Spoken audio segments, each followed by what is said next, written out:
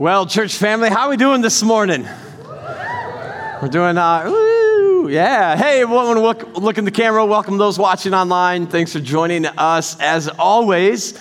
And we're in a different series or season, if you will, for this week and next week leading into Easter. We're kind of in between some series. Last week, if you were with us at Radiant Life, we kind of just wrapped up a series together called Breakthrough. That was a 6-part series. And we knew we were launching into a 14 days of prayer and fasting. And instead of starting a brand new series for only 2 weeks leading into Easter, we just decided that we're going to journey together in this 14 days of prayer and fasting.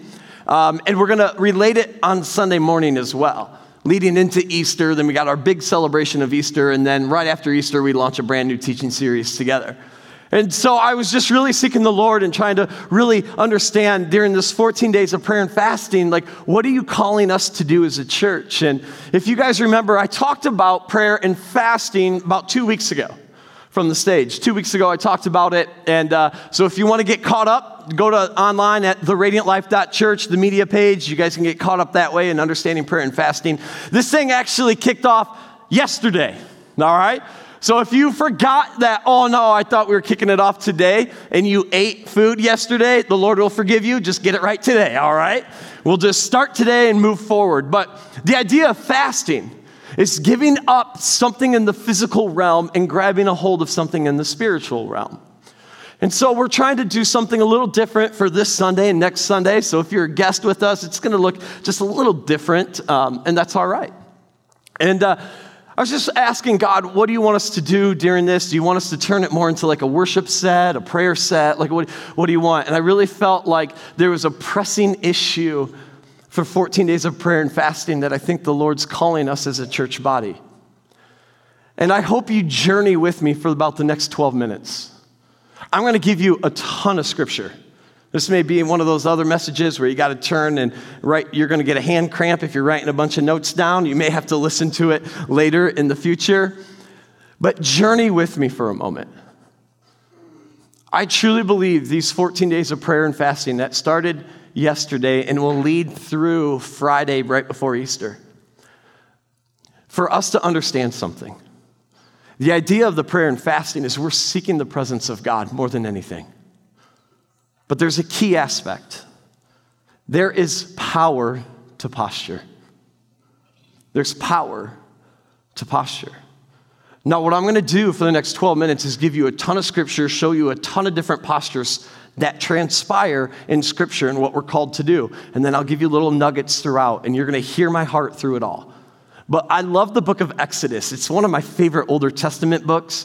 A guy by the name of Moses has just led the Israelites out of 400 years of slavery in Egypt. They're trying to go to the land of Canaan, or the promised land that God has said, this is where my people will dwell, here. On the route to getting to the promised land, they're going to come across many tribes and people. And unfortunately, war is going to break out. They're trying to go into the land. In Exodus chapter 17, it reads this way.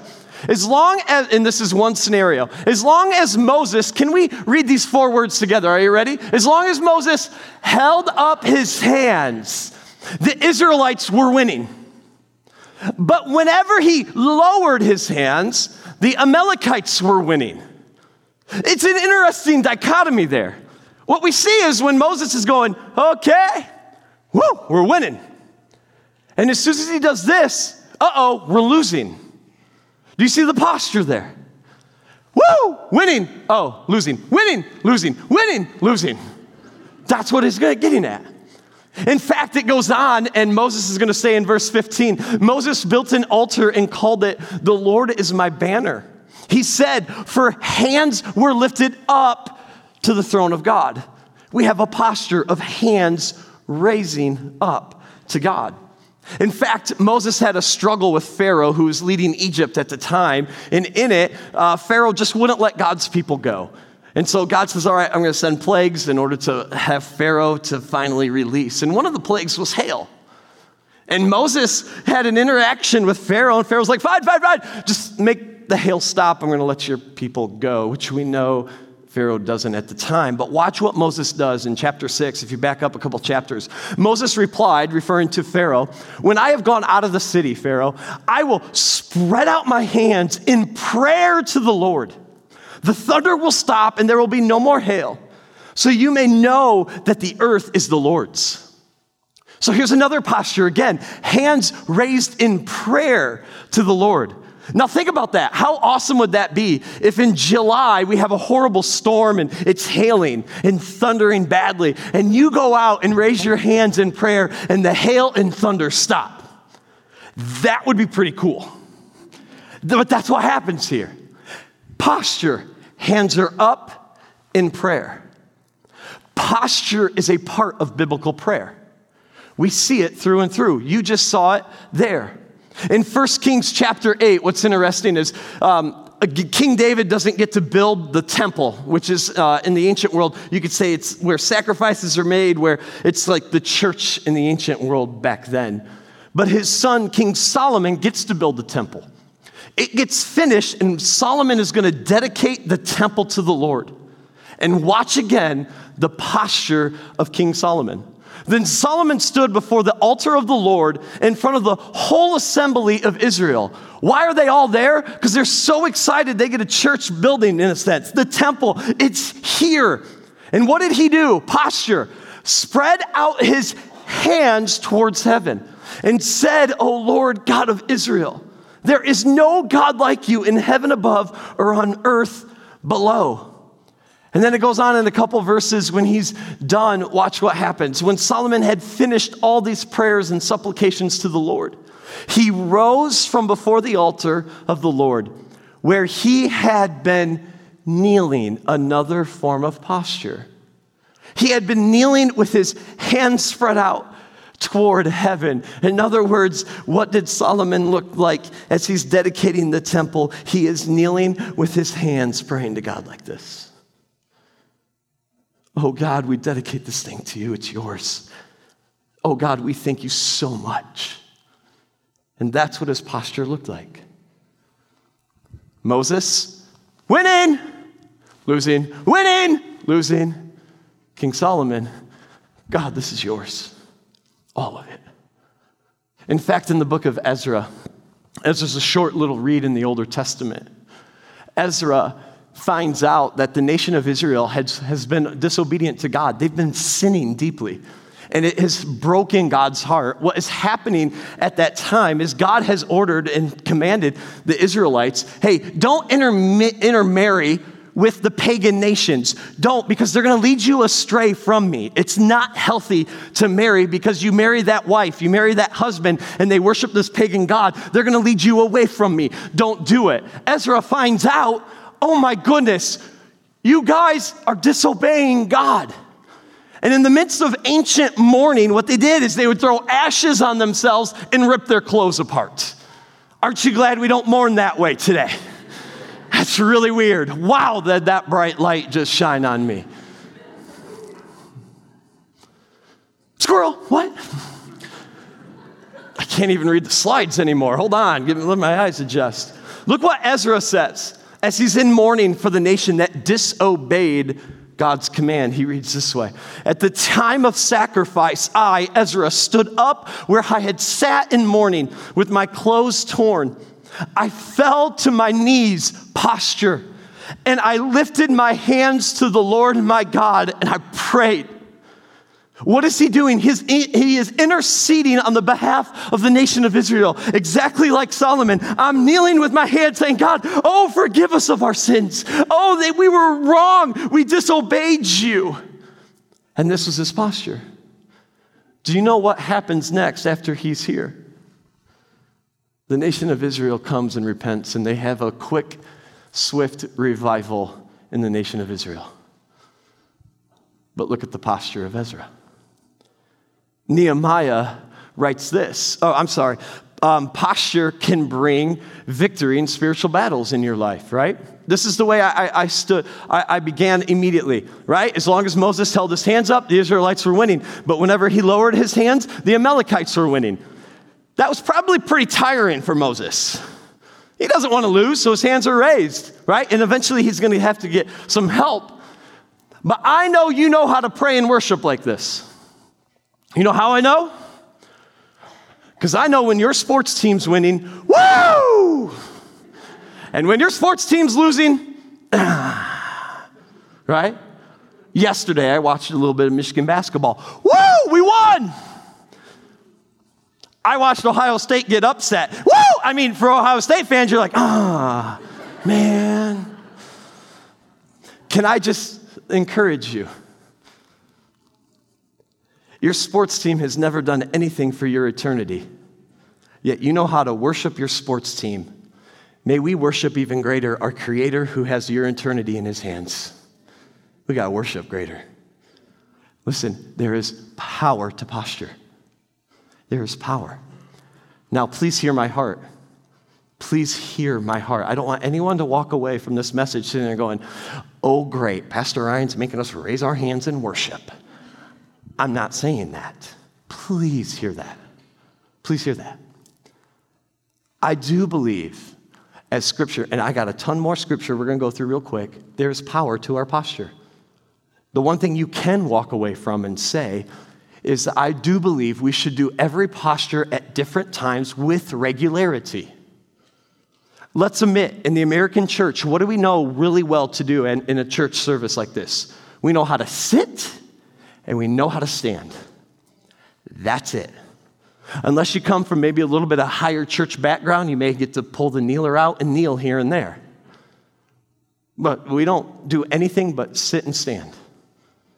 I was in Sierra Leone, Africa with Pastor Josh 3 years ago, and on a missions trip. And I think every single one should go on a missions trip. And what I mean by that, I think you got to get out of America to go see the faith of our brothers and sisters in other countries. They will inspire your faith. I promise you that.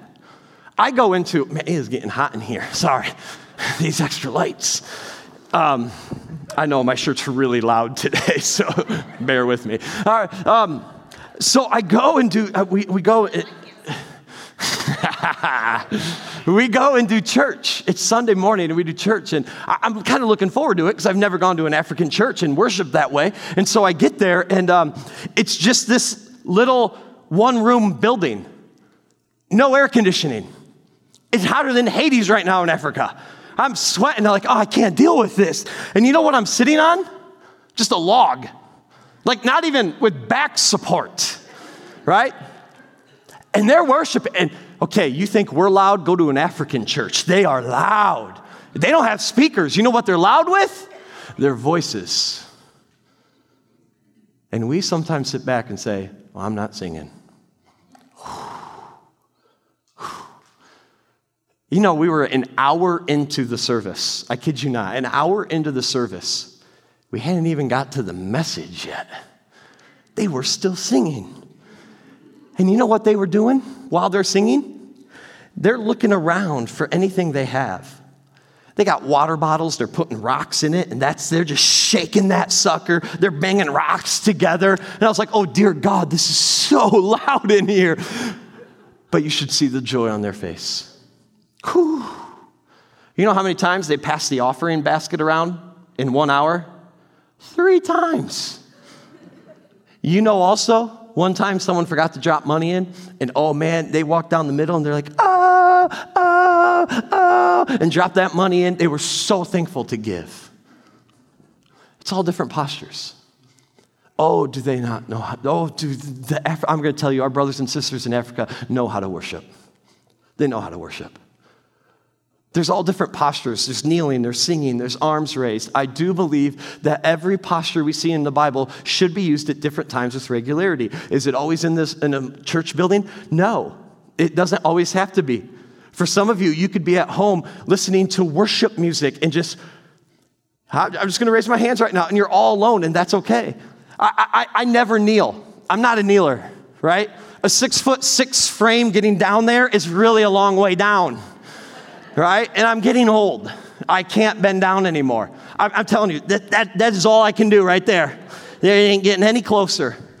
And I was in my home office the other day, And as I was sitting there, I was reading God's word and I put it aside and I'm starting to pray. And in the moment, I just felt a weight of the church. And I got down on my knees and just started pleading on behalf of all of you. And I don't normally kneel, but it was a posture that I needed in that moment for me. Did I do it here in front of you all? No, I did it in my own quiet time. I think we should do every posture at different times with regularity. Here's another instance. And I'm just going to let the cat out of the bag on this. I went for a run yesterday. And I took a week off. I try to take about a week off here and there just from exercising to let my body heal. And I was trying to use an excuse that my calf is tightening up because I was going to make it a shorter run. And a couple weeks ago, I ran through a neighborhood that is just, I felt the presence of evil there. And it was like a spiritual warfare was happening. And I hadn't been back in that neighborhood. And so I did my run and I was going to bypass this neighborhood. Because again, my excuse was, I need to get home now, right? Maybe I'm feeling a little cramp in the calf. I just need to go home. And I felt God literally tugging my heart, says, go into that neighborhood. And I was like, nah, not a good idea, Lord. Because what that's going to do is it's going to add an extra mile on my run, and I'm already maybe cramping. Obviously, you don't care about my cramp, Lord. And so the Lord wins. And I go in that neighborhood, and I just felt in that moment, man, I probably looked like an imbecile. I ran that neighborhood going like this, praying out loud. There were people outside, too. I probably looked crazy. But I'm telling you what, I was running that neighborhood. I felt like I had to raise my hands. And as I was running by homes, I was like going like this, almost like I was laying my hands on the homes. And as I was running, I was just praying, God, your kingdom come on earth as it is in heaven. God, you, good timing. Now I feel like I'm Blue Man right now. But I'm just praying, God, would you release your kingdom come, says you came to set the captives free. And I don't know what in these houses, but oh God, would you set them free in the name of Jesus? And I'm running around saying that. Cuckoo! But I felt like that was just the posture I had to do in that moment. On a run, weird, I know, but I obeyed and really felt that the Lord was breaking strongholds in that neighborhood. Oh, and then I had a joy, and I sat there and I'm like, God, if I'm the only light in this neighborhood, may I beam even brighter so the enemy has to flee in this moment. It was just powerful in that moment. But that was by myself and anyone else watching this crazy guy run. But it was there. Look at what Nehemiah says. Ezra praised the Lord, the great God. And watch this. All the people lifted their hands and responded, amen, amen. Posture. Watch this. Then they bowed down and worshiped the Lord with faces to the ground. Posture again. Let me ask you, have you ever bowed down face to the ground in worship before? That you have been so burdened by something, or there's a deep desire to seek God in everything that you just laid prostrate and worshiped. It's posture. The book of Psalms is 150 chapters. The book of Psalms is all about worship. Don't you find that interesting? That of all the books, the longest book in the Bible is all about worship. I think we ought to pay attention. Psalm chapter 28 says this, hear my cry for mercy as I call to you for help, as I lift up my hands towards the most holy place. As I lift them up, do you see what's happening? This is a cry, a prayer that, God, I just need you in this moment, and I'm lifting up my hands. I love what Charles Spurgeon, a pastor and theologian, says about prayer. This is his quote. Prayer is the natural outgushing of a soul in communion with Jesus. Do you see it right here? The psalmist sitting there going, my cry for mercy, God, I need you. And this is the posture that I'm in because it's matching my heart.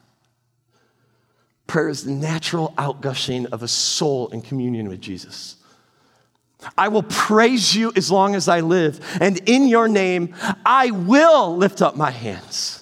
I will. Psalm 134, praise the Lord, all you servants of the Lord, who minister by night and in the house of the Lord. Lift up your hands in the sanctuary. Lift up your hands in the auditorium. Lift up your hands in the worship center, whatever church calls that area, and praise the Lord. It's posture.